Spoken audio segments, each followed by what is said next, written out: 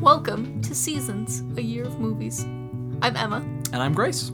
And we're continuing our Miyazaki season. We watched Kiki's Delivery Service. We did. And it was dope. It's a very good movie. Probably my favorite of these so far. Yeah.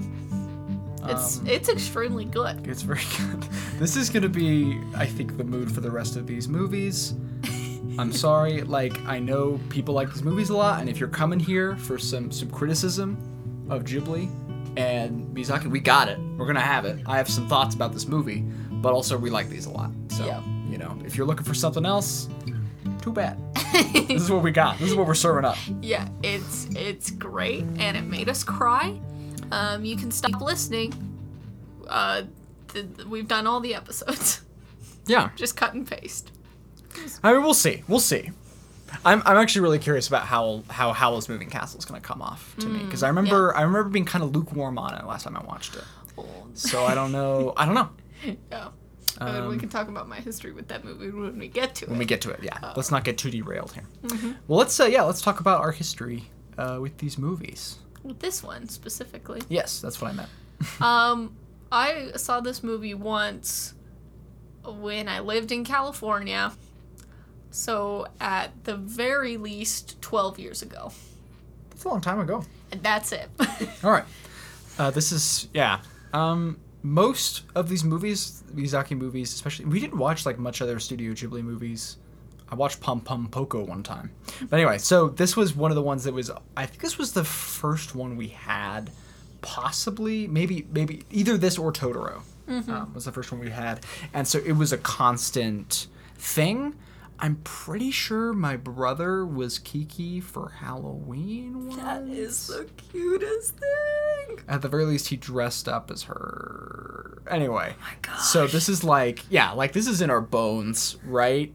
And this was something I realized just watching this movie, is that these movies have a hold on my current self in a way that we'll get to, but also just the experience I've had in the past that is really, really difficult to shake. Mm-hmm.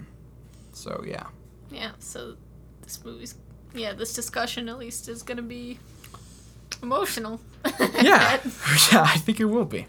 Anyway, but let's talk about the plot, and then we can get to our likes and yikes. Yeah. So, Kiki is a little girl, a young witch. She's 13. And as is tradition, when a witch turns 13, she's supposed to go off on her own to train for a year. Mm-hmm. Without her family and getting new experiences and such. Yeah, basically you go and I'll run a little potion shop or potion stand in this marketplace or whatever, and just have a cool time. Yeah. Making potions or whatever. Or whatever it is that you do. Whatever your specialty is. Yeah, whatever your witch sona is. That's what you... That's what you... What? Okay, that's fine. It's fine. Hey, we all like to think of ourselves as a witch a little bit. Thinking about what kind of witch we want to be. I think that's praxis right there. That's valid. You're right. Yeah. I'm sorry that I phrased it in a weird internet way. So anyway, she leaves her home with her cat, her little cat, Gigi. And she's looking for a big, beautiful, massive city by the sea, and she finds it. Yep. And but then it turns out to be not as lovely as she thinks it is. Yeah, well, I think she just kind of goes to the city. Yeah. And it's rough because being in the city's people don't want to talk to me. and I have to follow traffic laws. Yes. Yeah. And cops are here all the time. Yeah. Anyway, and so she kind of has shenanigans, but she ends up staying with this baker family. Osano is the best. She's so great. She's the baker, and she takes Kiki in. They have a room in the attic. Yeah. And she takes her in not because of her delivery service, but that's how they meet.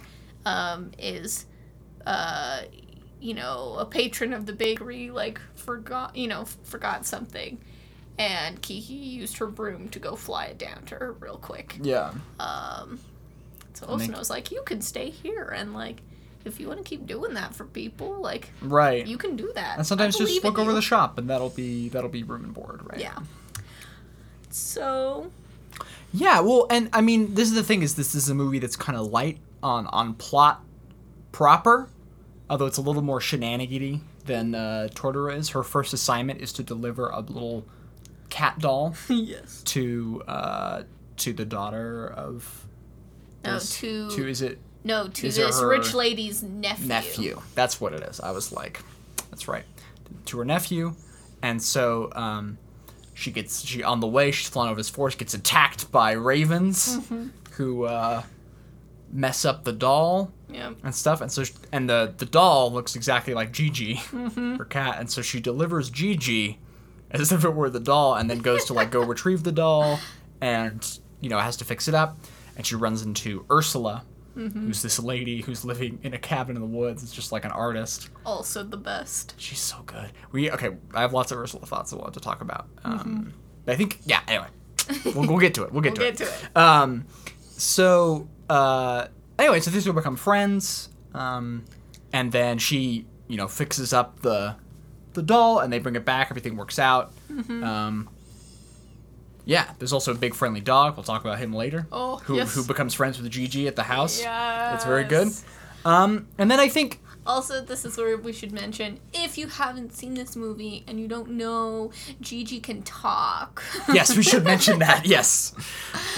Gigi can talk. Can speak with Kiki and communicate. Yeah.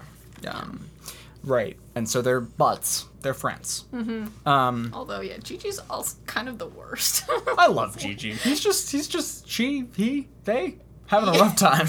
Yeah. I mean, yeah. It's definitely so it's voiced in the English by a man. Phil Hartman. Yeah. And I'm pretty sure Japanese, it's a woman. Yeah, I think it... Anyway, so... But I don't know if it's supposed to be... I don't know what it's supposed to be, how it's supposed to be gendered, though. It's like a different question than it being played by a woman. So. Yeah. Anyway. Then... she has more delivery stuff. Yeah, and the, important one we should mention is that, she does a delivery. She gets called, to an old woman's house. Yeah. To the madam's house. And she, helps this woman, bake this nasty pie, and they are just the sweetest pals to each other. And then Kiki loves and respects this right, woman. and she's been kind of getting friendly with this boy Tombo. Right, we forgot all about Tombo. And he invited her to a party, and so right after she makes this delivery, she's gonna go deliver this pie to the party. Yeah. But she gets caught in the rain, and manages to protect the pie. She goes to this, I think it's her granddaughter, I want to say. Yes, the madam's granddaughter, who we've seen before, and I'm pretty sure is, friends with Tombo, or, they're in the same crew. I think that's right, yeah. And she's just Grandma bought one of her gross pies again. Yep, and really from, hate this these pies. weird girl. Right. Who's all wet. Yeah, and so Kiki goes home, and it's just, real sad. Yeah, and misses the party. And, yeah, she gets sick from being in the rain. Yeah. Oh, yeah, she's like, I'm gonna die. Yeah, that's right. When Osano brings her some soup. She's like, I'm dead. Cool, yeah. Anyway, so just getting a little real for a second there. Anyway, and so and then she gets better and starts trying to deliver stuff again, but she realizes that she can't fly anymore. Yeah, properly. she's lost that, and she also can't speak to she can't understand Gigi. Yeah. Anymore. She's like, I've lost my witch powers. Anyway, and I think that there are two things that happen. Is that her and Tombo go on this sort of date. Right. Where he's got this bicycle with a big old propeller on it that he's prepping to make a flying machine with. And they go riding on the bicycle and then crash, and it's like a good time. They have a good time. And then his friends show up, including this girl, I think. Yeah. And Kiki is really grumpy and leaves. Yeah. And Tombo's really confused. He's like, you should hang out with us. And she's like, no, I don't want to hang out with you. And is kind of short with him, right? And he doesn't know what's going on. He doesn't understand why she's been like this, right? And then also Ursula comes to visit because Kiki gave her the address, and they like go back to her cabin and stuff, and actually just have this like really most wholesome most sleepover. wholesome. Yeah, one, and I think this kind of gets into the flight. I think especially in this moment kind of becomes a metaphor for creativity, for sort of doing things that you enjoy and like trying to find, And so Ursula talks about like her experiences painting and tries to give her some encouragement. Yeah, and it turns out she's like been doing this painting of Kiki, this Yeah. like big mural, like like artistic representation, and it's dope. It's really It's beautiful, really yeah. cool. It's like a different style than the whole rest of the movie. Yeah. Gosh, I love that. Yeah. I love when there are multiple styles in a single movie. Right. This is how it be. Yeah. Anyway, so, perks Kiki up a little bit. Yeah. So she heads back to town and then meets up with the madam who calls her ahead of time. And basically before delivery, and Kiki's like, no, like I can do it, right? And I was like, what does she give her? I don't remember what it is.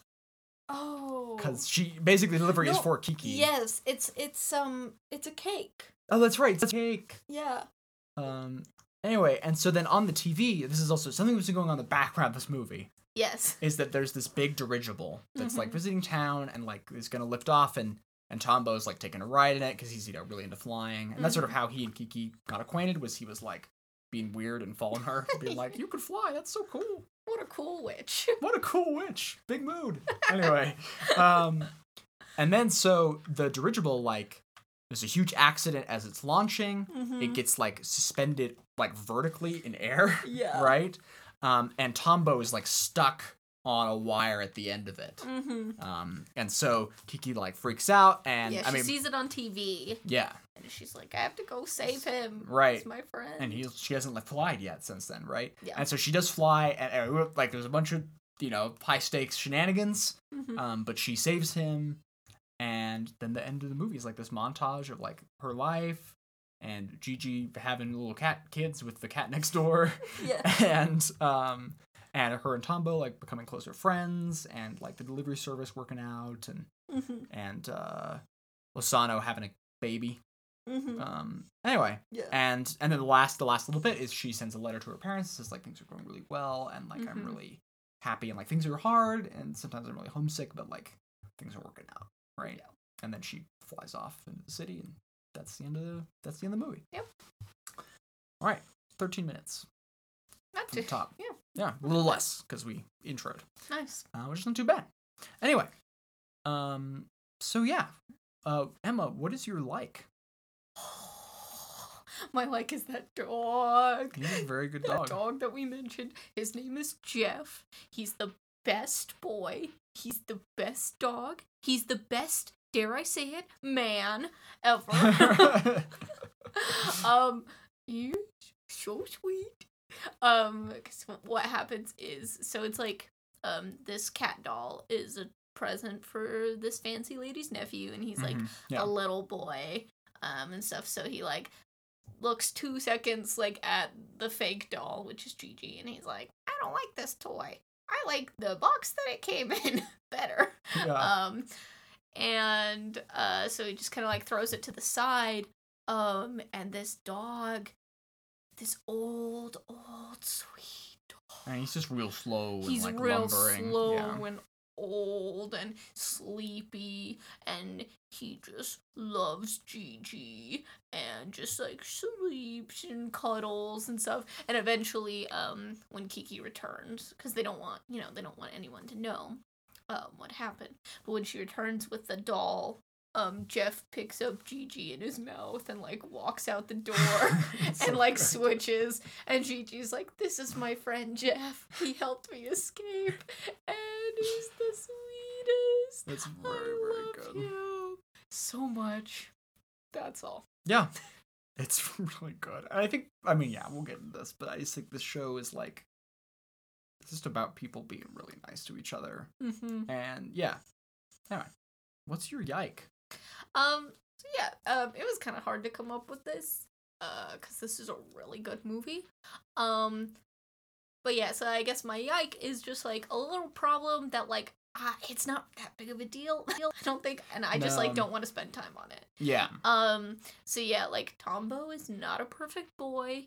He is not Patsu. Patsu, the true perfect boy. Tombo is very sweet. And he's also shall I say perhaps more realistic to the boys I knew when I was a 13-year-old girl. Yeah. Who he is just like trying to be friendly and trying to like talk about his interests, you know, with another person, and like really intrigued by this new girl, and so he will not leave her alone. Even when she's like, please leave me alone. Even right? though like on multiple occasions and like multiple times within a single, you know, event, like she tells him to leave her alone and go away, and he does not. And you know, it's like chill. It's fine. Like they, you know, become like real friends later, and it's cute. But yeah, you know, just it's hard to be 13. It is hard to be 13. And you know, and it is also like it's also hard to like I feel like be interested in people and like express that interest, and not even like I don't mean this in a romantic way necessarily, even though I think that's sort of where the movie's going with this a little bit, and also respecting people's boundaries and like being like forward enough that like they know that you're want to hang out with them and that like you are interested in them, but also like being respectful enough that you sort of back off, right? It could be a hard balance to hit, and I think like yeah, I don't think this movie, it is not a movie about, oh, this boy is creepy and weird, and then Kiki, like, becomes friends with him or falls in love with him anyway. Like, that is not what this movie is, right? No, but he just, you know, it's hard, but he could do better, and, you know, we all could have done better, probably. Yeah. When we were 13. Oh, boy. So, Grace, are you ready to reveal your yike upon the internet? Oh, God. I hate this. I think it's funny. Yeah, I don't know. Okay, so basically I had an extremely cursed realization that Tombo looks exactly like Griffin McElroy of, you know, My Brother and Me and The Adventure Zone and Monster Factory and all that jazz, all those internet goofs. Yeah, I don't want to like drag ourselves into like McElroy discourse, but I just want to say that, like, every time he showed up, I was like, there's Griffin McElroy, and I hate this, and it's distracting me. And so that is my yike. Yeah. That's your yike. Mm-hmm. Yeah. That's just, it, like, freaks me out a little bit. And I'm sorry if, like, you enjoy this movie, and then, like, or maybe you don't like, maybe you like the McElroys, and this is chill, or maybe you don't, and it's like, and it's just like, I don't want to think about Griffin McElroy when I watch this movie, but I have cursed you now. Yeah. So, there you go. Okay. Thank you for sharing. You're welcome. What's your like? So my like is in the scene where Tombo and Kiki are riding the bike. I don't remember exactly when it is, but there's this guy who just like busts up laughing at them as they're like by, and I just think that's very good and human and funny, and that's all. That's good. Yeah, actually reminds me. So when I was in Germany one time, I was walking down the street, and there was a little traffic intersection where people, I think like, you know, it was like kind of a 4-way stop situation. That's not really a thing, you know, or maybe it is, but I don't know what the signage is for it. And basically like 2 cars kind of pulled out at the same time, and there were like people behind them, so it just like the intersection was all clogged up. But you could turn, like if you were coming down from the south, let's say, and turning right, you could just like skate past them, right? And so these cars who were like stuck were like honking at each other. They were like making a big fuss. And then this lady like turns, you know, going up north, turns right, and just like also honks because like everyone's honking. And she just had this like really mischievous smile as she did that. And I think about that all the time. And just like sort of little moments like that where like people in the environment are like doing things, right? And like reacting to things in a way that's like doesn't center the protagonist necessarily, but just like makes the world feel like a little more fleshed out and whole is really nice. So yeah, and I'm sure that's not the first Germany story we'll hear. Yes. I mean, I guess we can talk about this. So this movie I mean, this gets into like we've talked about a couple times on this podcast is how I think Miyazaki's really draws aesthetically from a kind of idealized Europe, right? And I think, and to be fair, in this case, that's like the source material that it comes from is a Japanese book. Oh, okay, I didn't know this. Yeah. So there's a book there called Kiki's Delivery Service about a witch, you know, and it's like written by a Japanese woman. But it's like she lives and like goes to like this fake European city. Right. You know? Yeah. So. No, and I think that's, I mean, very explicit, like, what this is. I mean, yeah, like, I wrote down while we were watching it, witches are real and they weren't burned, right? And, like, thinking about Europe as this, like, I mean, yeah, I don't know, I'm listening to Friends of the Table. I'm starting Twilight Mirage, which is their second science fiction season. I don't really get, like, into it, but just something they've talked about as one of their goals for the season is doing, like, a sort of utopian thing as opposed to sort of the dystopic things that they've done in earlier seasons. And that's something I thought a lot about watching this movie and Totoro, where, like, these are movies where, like, sort of institutions and, like, the places that you're in are not bad, right? Like, Kiki is not denied housing because she's a weird stranger who belongs to a minority, like, group. Right, which is like totally a thing that would happen in in the real world, right? In real Europe, right? Like stuff like this is happening all the time on a much grander scale, even, right? But Kiki's Delivery Service shows a world where a little girl can leave home at the age of 13 and be okay, and like go to the big city and like find people that will be, I'm like in some ways I'm not saying we don't never live in that world and that stuff like that never happens, right? Or that people aren't kind, but I think very deliberately this movie is showing sort of an idealized I mean, even place. The fact that it's like all the witches for like hundreds of years do like and have done this, right? Like it's not a fluke, that like things work out for her, like it's to be expected. And like it is a little different. Like in the city, they like haven't had like people there know about witches, but they haven't had like one they in a haven't while, like seen one. There hasn't been one living there in a while, so like it is like perhaps a little more hostile towards her than it might be otherwise. But yeah, no, it's like the systems are not set up against her. Right. Yeah. Well, I mean, I guess it's interesting because you do have that cop. The traffic cop. Yeah, which is such an interesting moment because it is like the only spot in the movie where like the systems become like a little scary and threatening. There's that part where she has this encounter with the traffic cop because you just like cause an accident basically. Yeah. Because people are like, what? Yeah, and she's like flying around. Right. Well, I think she like I feel like something bad happened. Like she like falls down or something weird happens. Right. Anyway, and she so the traffic concept is like, hey, you can't do that. And then shouts to Tombo, who shouts like, catch, there's a thief, get the thief. And she's like, stay right here. And she leaves. Also Praxis, to be clear. But there's a scene later where she's in a park and like kind of like getting her lunch out, trying to find a home, right? She's doing this stuff and she's just like taking a break, eating lunch. Yeah. And then a cop car pulls up like on the opposite side of the park. And she's like, I'm out of here. Right? Yeah. And like that is a moment where it's like, woof, like I don't, like I'm scared of these people, right? And there's sort of this, and maybe maybe the world of Kiki is not this utopian thing, right? But yeah, it is in sort of this microcosm, right?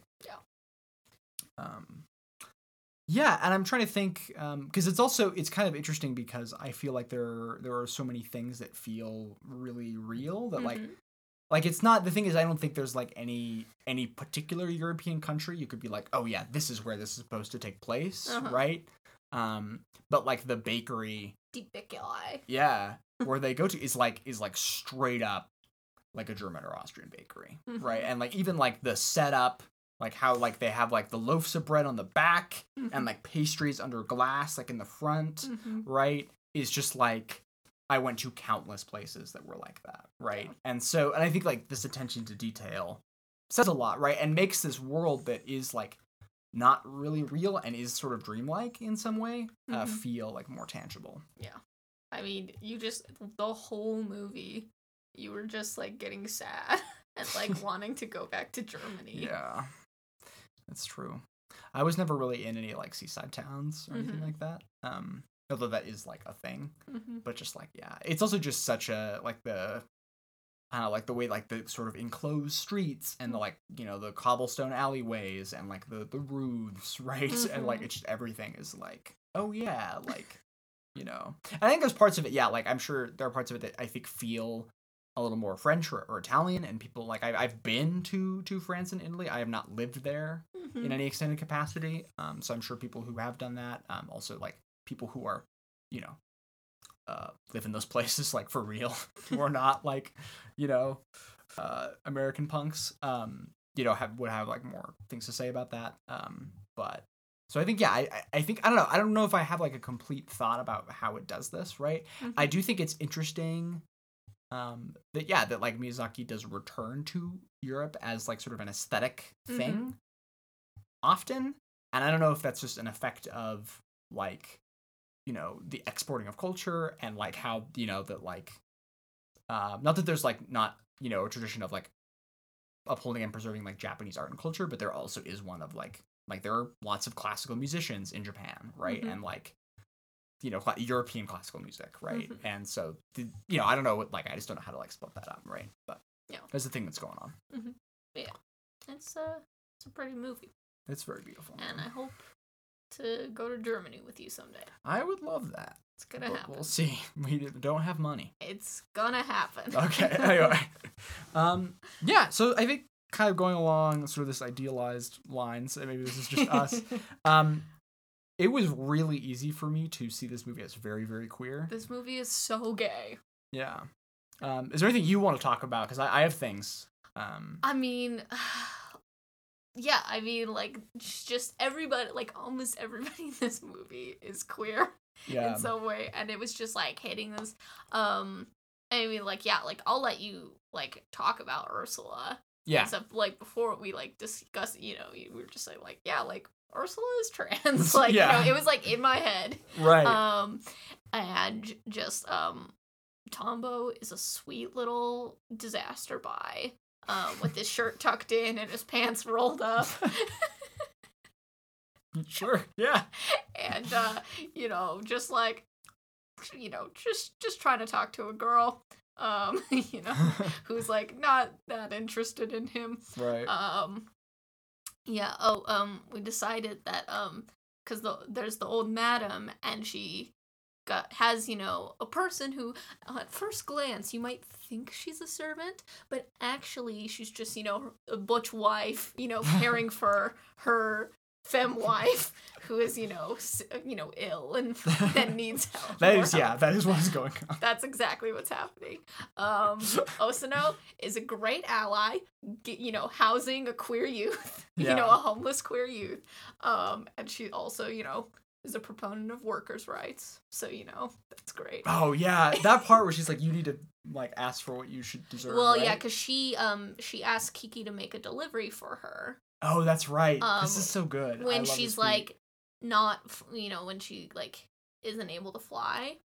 And so when Kiki like looks at, is like, oh, I don't, I can't fly, but she looks at it and she's like, oh, it's not too far, like I'll just run over and get it and stuff. And Osano's like, here's your money for it, and she's like, oh no, like it's so close, and like we're friends and you take care of me and stuff. And she's like, no, like you always get paid for your work, always get like. Well, I think that's like such a like such a value, like it just shows like Osano's like.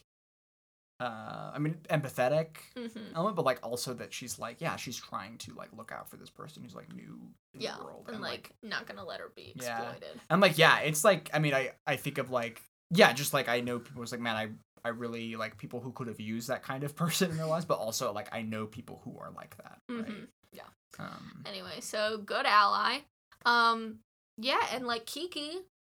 We're not sure, but like this whole movie is about her just trying to figure herself out. Yeah, well, there's just a couple of moments that really hit me bad. There's a part where I don't really remember like where in the movie this is, but she's like walking down the street and these girls, kind of like the same like sort of girls as like these kind of this snooty rich girl, right? Are just walking by and they're like wearing like fancy dresses and jewelry and stuff. And they're just like talking with each other. They're just talking, they're just hanging out.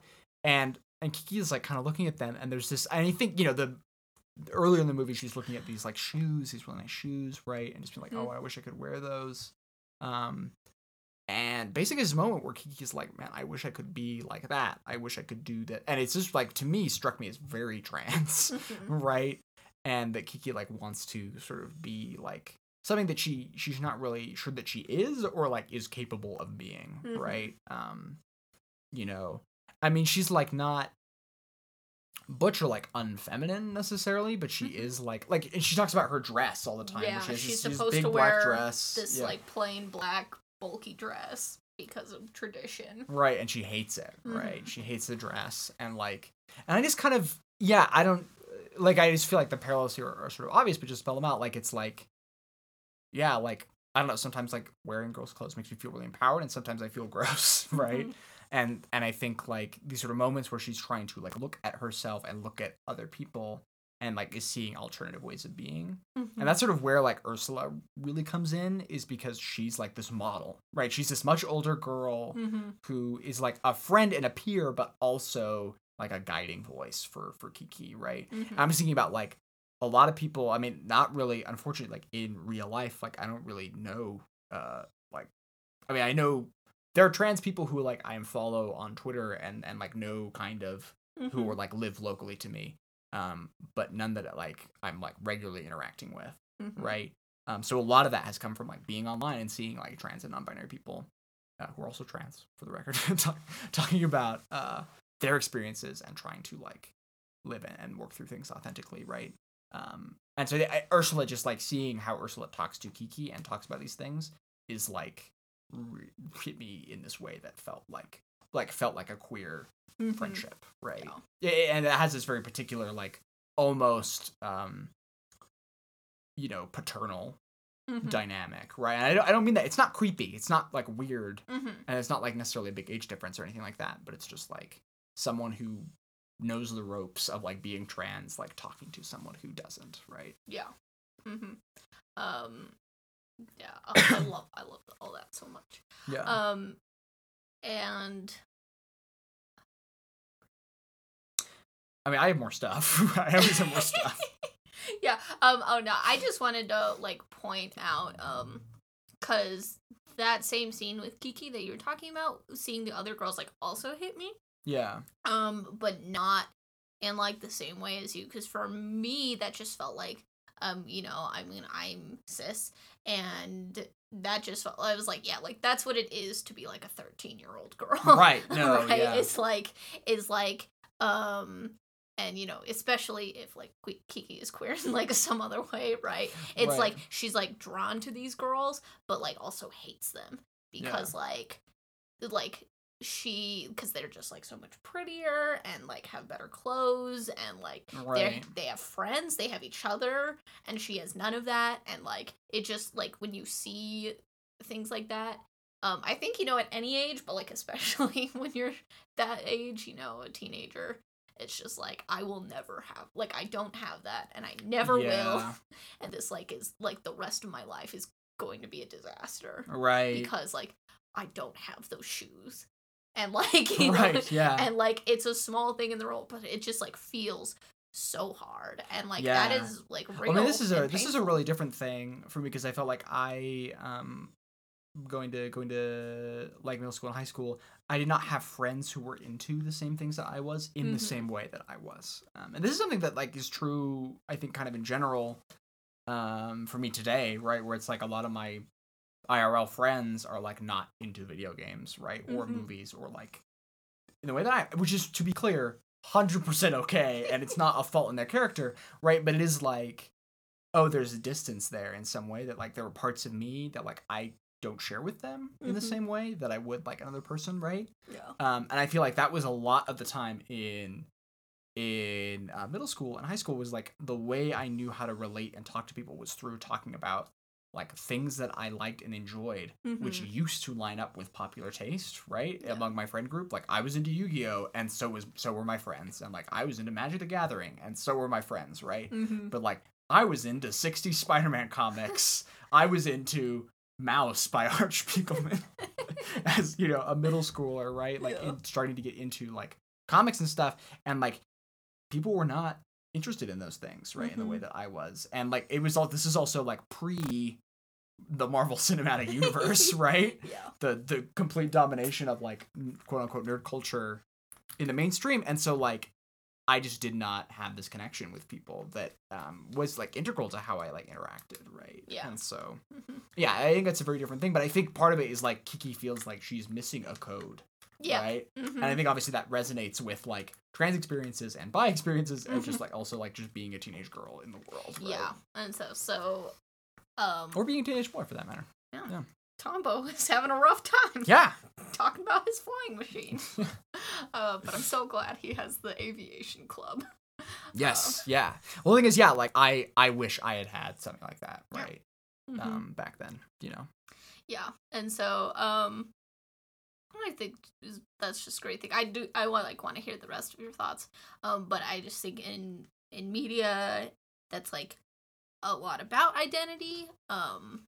But even if it's not, it's just like so freeing and great to just say like everybody in this movie is queer and like I can explain it to you, but like I also don't have to. Like, right. It can just be real to me. I mean, this is something that we've done with Star Wars too, exactly, right? Which is like a little silly, but I think also like this is the thing that is frustrating to me about conversations about representation, is that it so often puts the power in the hands of like these multimedia corporations whose interest in representation is entirely financial. Maybe we can reap this demographic, right? Bring this demographic in, and like have, you know, and like it's a relationship that is fundamentally kind of exploitative, right?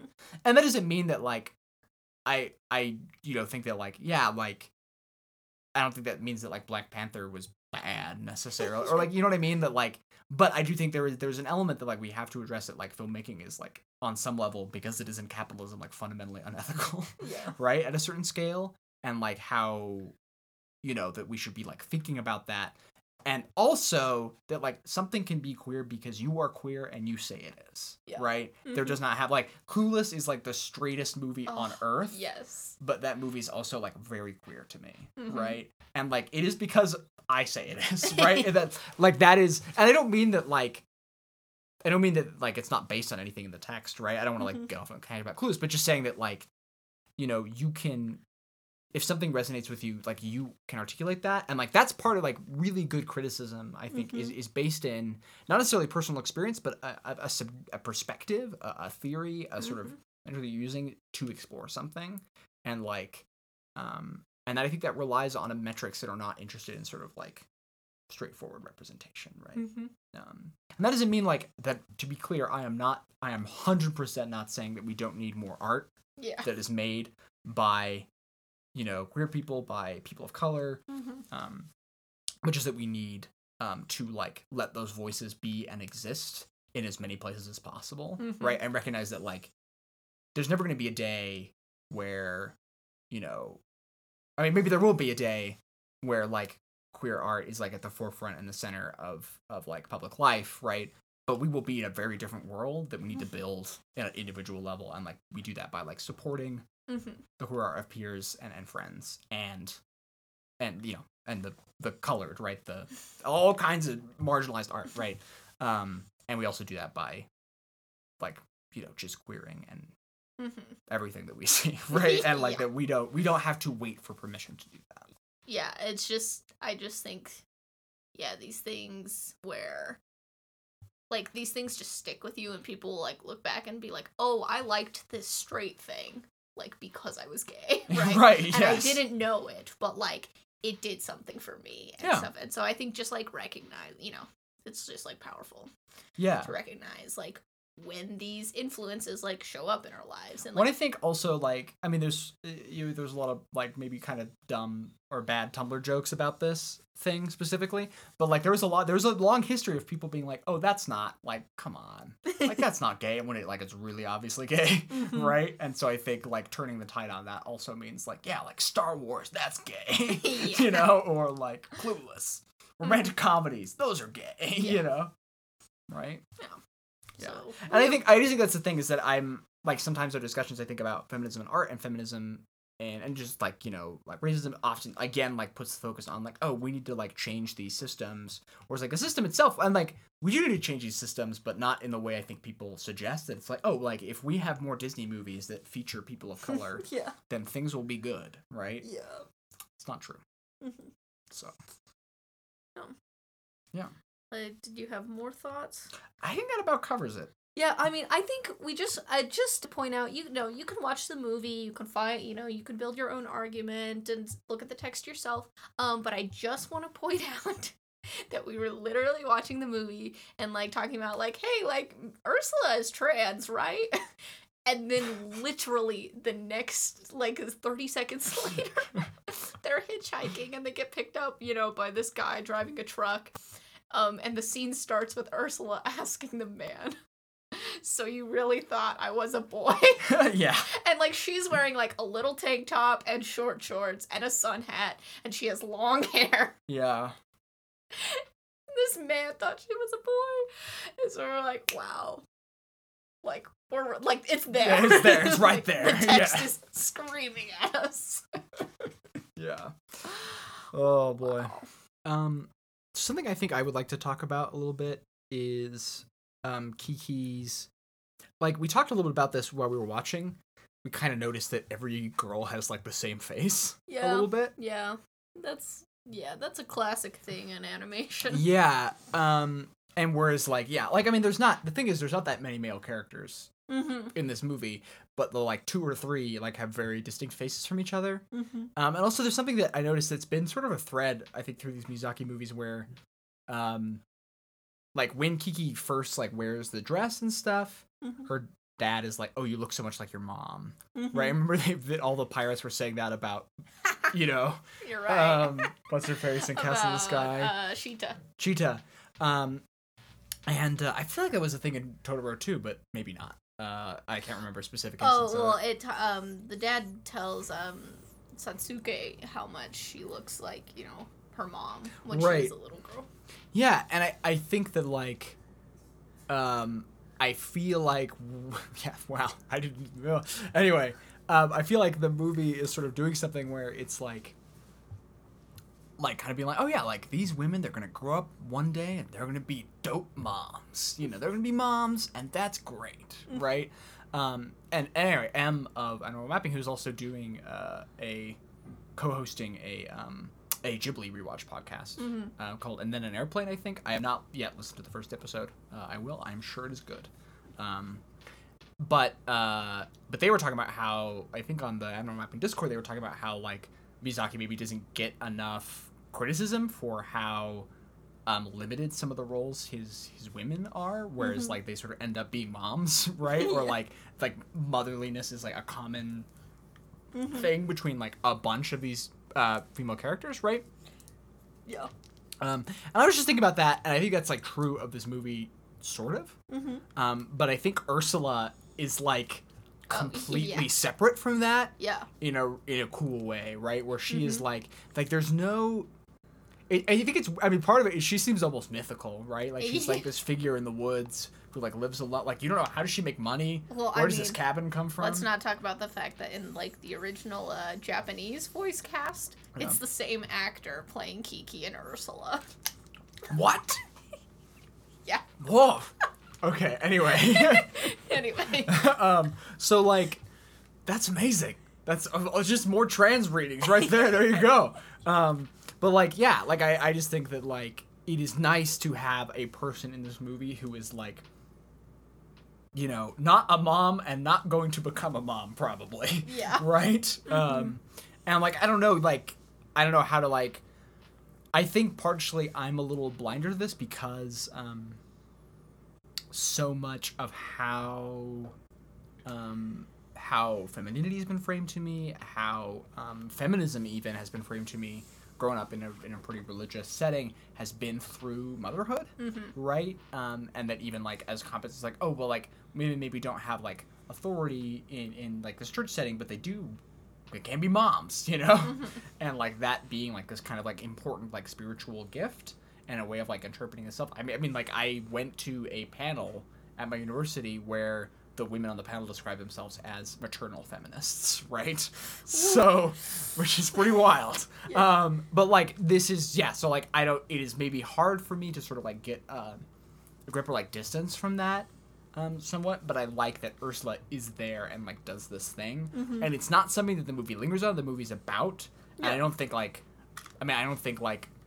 Miyazaki is really capable of like making that movie, right? But it is here, it is there, right? In a way that it isn't, and I think especially Castle in the Sky. Right? Yeah. No, I think it's maybe across like all the Miyazaki movies or most of them or whatever, certainly a smattering, and in like lots of like media for kids, as like they've tried to give more like power and like identity and like importance to like women in media, it almost becomes, and like I kind of talked about this in our Castle in the Sky episode, like how we like expect like this like perfect woman, right, who's like not allowed to be like weird or different. It's like all the men are like unique in their, not just their look, but like their interests and their personalities and like what they do. Whereas, like all the women are like strong and capable and like, talented, but also like loving and generous, and stuff. And so there is kind of this like idealization of certainly like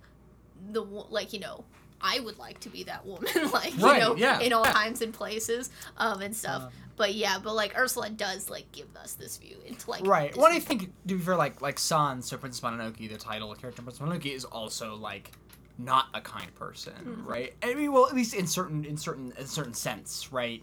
And she's wrathful and wants vengeance and stuff. So I think like I would be clear that like I think Miyazaki's like pretty good about this stuff in general. At least in sort of a broad sense, but I do think it's worth like trying to talk through some of those limitations and like try to, because the thing that's really also I think that's like super valuable and important to learn as someone who's like a media critic, right? And is that like the text always has holes, right? There's always places where the like ideology slips, or you know what I mean? And so like even works that are like deeply sort of troubling or terrible, right, usually have some sort of like, well, like, like there's I mean, we read in this Latin American humanities class I took, like, accounts of the encounter or the conquest of South America, and you're reading these accounts of people who were like with Cortez, who like burned down like Aztec cities, right? And there's this part where like they're talking about approaching like what is now modern day Mexico City. I like cannot print. It's Tecococlan or Tenochtitlan. Tenochtitlan. There you go. That's the one. And talking about like how astoundingly beautiful it is, right? That it was like unearthly, like unlike anything they had ever seen, and that like these Europeans were just completely taken by it, right? And like they burned that place down. They did that, but there is this moment in the text where they're like, wow, like what a beautiful thing we have destroyed. Right? And like, and I don't mean like there's there's all sorts of complexities with the politics of the Aztecs at that time, and like why the Europeans were able to be successful in murdering people, right, in doing a colonialism. But like I just think those, like even in these like these texts are like steeped in moral justification for the atrocities committed at this period. Like there is this slippage of there's this beautiful thing that we killed, right? And like that, I just think anyway, that's like a whole tangent, but just saying that like like it is easy to be like sometimes like, oh, this text is bad, and like here's why it's sexist, right? And that's and that can be productive and valuable work, but it's also but also there's a wrinkle to it too, right? Yeah, and I think the reverse could be said as well. Like, yes, for sure. People be like, this is like a good movie. This is a feminist movie, whatever and stuff. And like, people slip all the time. Yeah, well, thinking about like how, like, I mean, like how many people read The Last Jedi as super subversive, when in some ways I think like there is a conservatism to that movie, right, that I think is worth digging into, right, and that we attempted to on our podcast. Okay, one thing I really like, this is just a little thing, maybe we can spur off some discussion about this. I really like how Tombo is also heroic when he's being rescued. Even though it's like he's helpless, right? He needs Kiki to do the thing. Yeah. Right? But it is like he is being brave, and I think that's something that like, I mean, to be clear, I don't want to like read more damsel in distress stories, but that's something that is missing from damsel in distress stories, where the person who is being rescued is also being brave and also being strong, and maybe in a different way, but you don't really get that, right? They're just a victim, right? Yeah. Actually, I don't know if I like that phrasing, but they are viewed purely in sort of these stark terms, right? Yeah. Well, I mean, there's certainly lots of opportunity to read, like we were talking earlier, like reading queerness into things, like reading this like bravery, into like being rescued or whatever. There's just like a really good thing I saw one time about like the original like Disney Cinderella animated movie. Yeah. We were like, that movie, it's like she doesn't do anything, and so, right, like, she just gets married, Right. That's the movie. But like, just somebody who like talked about how that was their favorite movie because like it showed somebody who like was surviving an abusive situation and like came out of it like still full of love for people and like wasn't like destroyed by that and like held on to like the beliefs, right? So like it was like a really cool like thing, right? And again, that like is like I'm not gonna watch Cinderella and get that from it, right? But like you might, and that is important and good, right? And like sharing that with other people who wouldn't see that. Right. That's good. Yeah, and I just think like I think about so shout outs to Logan Kenny, I believe, on Twitter, is an interesting film critic. He really loves Tron Legacy, a movie that I did not like, and probably still wouldn't like watching upon rewatch, right? But he pulls things out of that movie that like I could never find, and I think introduces some like really powerful like criticism in that way. Anyway, so like that's, I guess the thing is like, you have that power, right? And that doesn't, you don't have to like write about it. You don't have to be like a media critic, but like you have the potential to like read and do these things, and like you don't have to wait for someone to tell you, right? I think that's part of like what this movie's about a little bit too. It's sort of to try and bring it back a little bit. It's just that like Kiki is kind of waiting on this like approval, and in some ways like she does get it at the end, she gets like this moment where she like does this very public daring rescue and people are throwing confetti down and everything, right? But she also has to find something in herself, and like that is what enables her to do it, and not this like sort of more open public approval, right? I mean that's the whole thing, because we see towards the beginning, like at the beginning of this movie when she's flying away from home, and she comes across another witch. Oh yeah. Who's been love this scene so much. Yeah, it's good. Oh, she's the worst. I know, but she is such. It's like, again, coming back to Clueless, that scene where, Cher says, well, as someone who was born, a month ahead of you, I'm older and wiser, and therefore no more. And that is exactly this girl. That's right. Oh, what a good movie Clueless is. Clueless. Yeah, we will do a Clueless pod someday. Yeah. Someday. It'll happen. Yeah. But yeah, so she meets this witch who's been out for almost a year, right? Her time being on her own is almost up and stuff, and she's like all decked out. She's like wearing this pink like witch dress, and like has all this like jewelry, and like her hair is done up. Her cat has a necklace. Yeah, she's got like this fancy snooty cat, and stuff. And so like Kiki's asking her for advice and like, asking about her experience, and she's like, oh, like, yes, I have my specialty.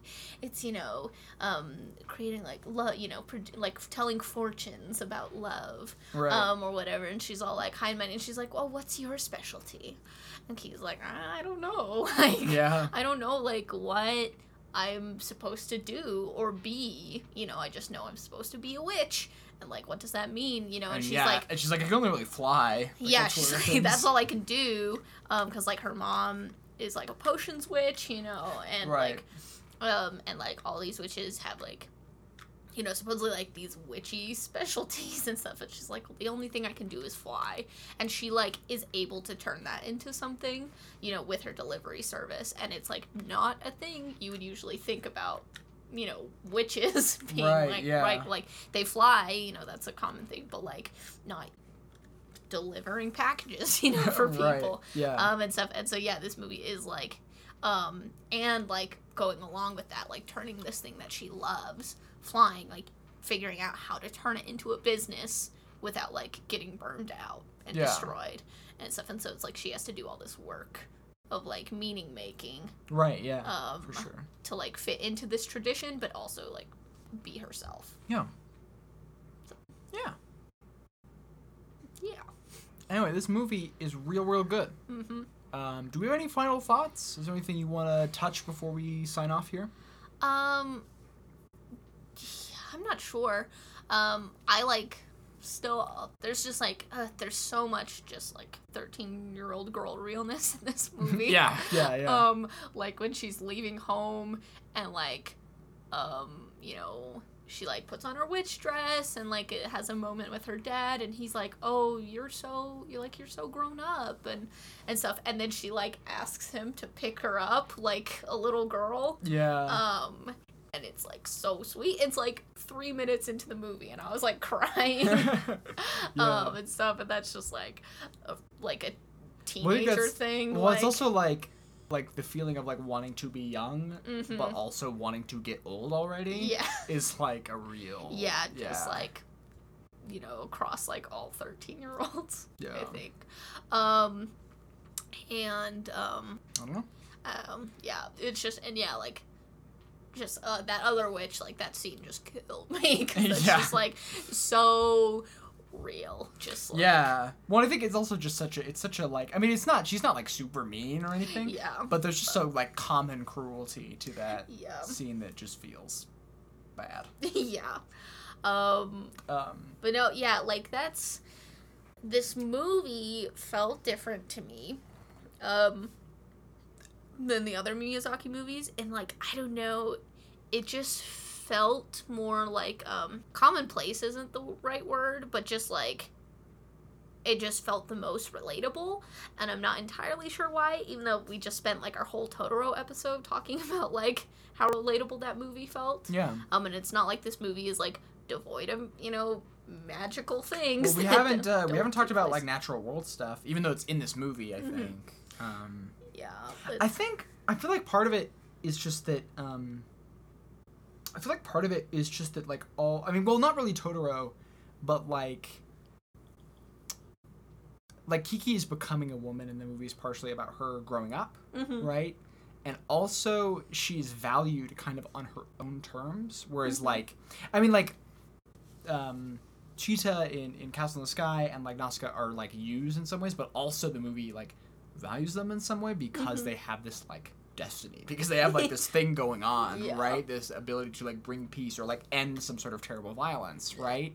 And, like, Kiki does not have any of those things. There is no grand destiny for her, right?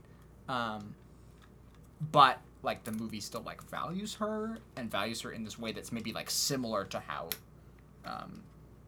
Cheetah and Nausicaa function in their respective movies, right? Mm-hmm. Yeah.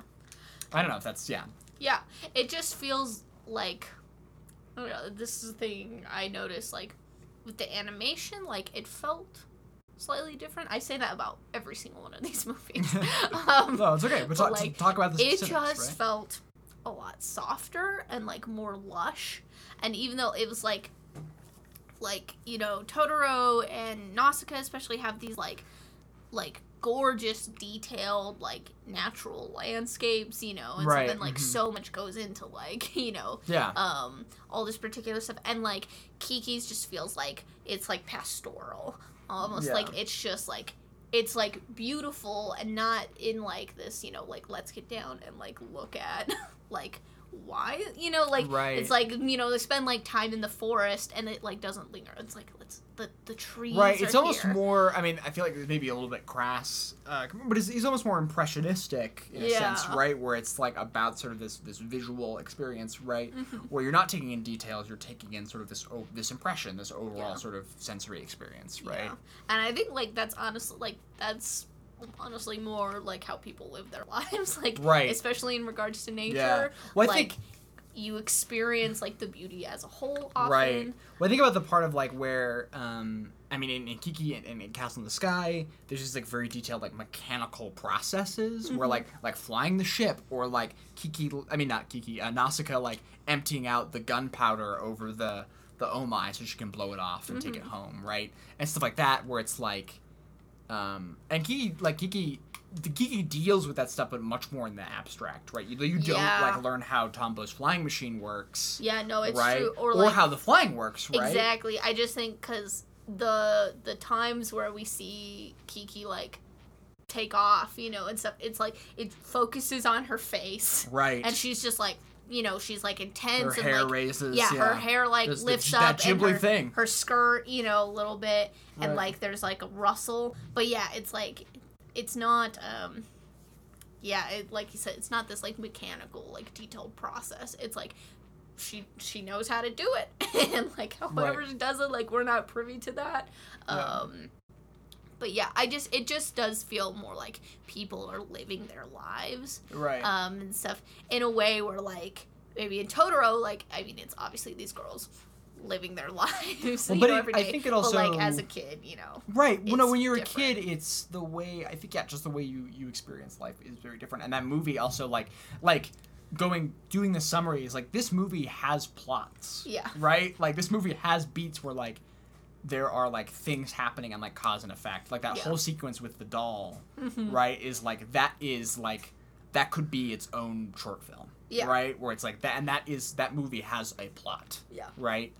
In a way that I think Totoro does not, right? Totoro has like these encounters and then kind of like suddenly gains plot in like the last 10 minutes, right?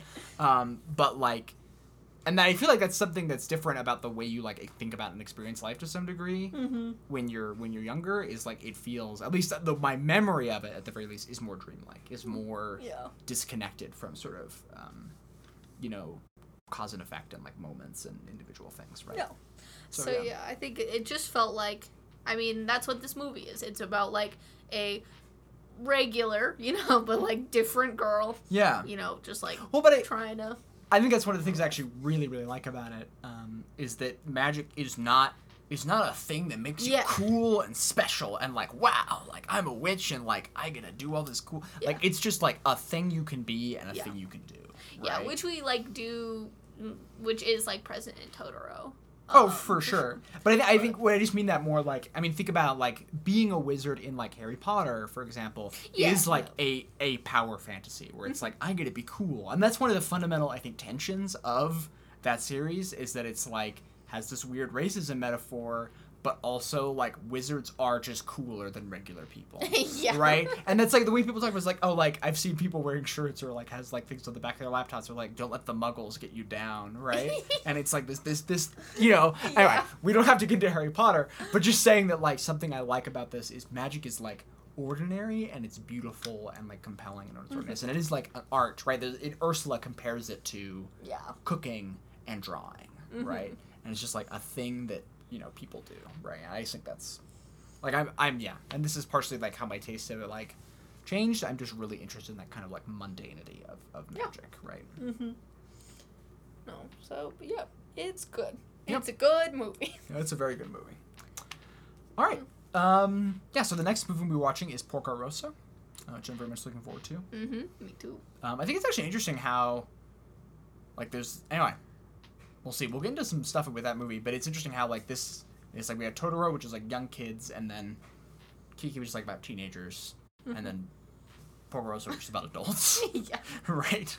I don't know if that's gonna like match cleanly to that thing I just outlined, but anyway, we are supported by the Abnormal Mapping Podcast Network. They host us on their website, which is abnormalmapping.com.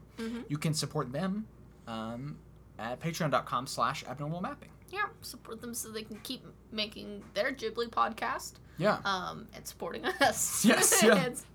as we wrap up our stuff, hopefully soonish. Yeah, we're getting through it. We are getting through it. Yeah. You can find us at Seasons Movie Pod on Twitter.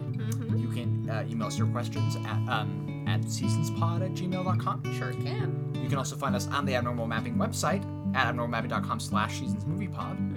Emma, where can people find you on the internet? You can find me at U of Wales on Twitter, the letter U of Wales. Yeah. Yep. Just see me going off. See me reading, queerness into Taylor Swift's lyrics. Yeah, there you go. Just what we talked about. You can find me on Twitter at Grace_Machine. Yeah. I think that's it from us. Thank you so much for tuning in. Yes. We will see you, or you'll listen to us next time when we talk about Porco Rosso. Yes.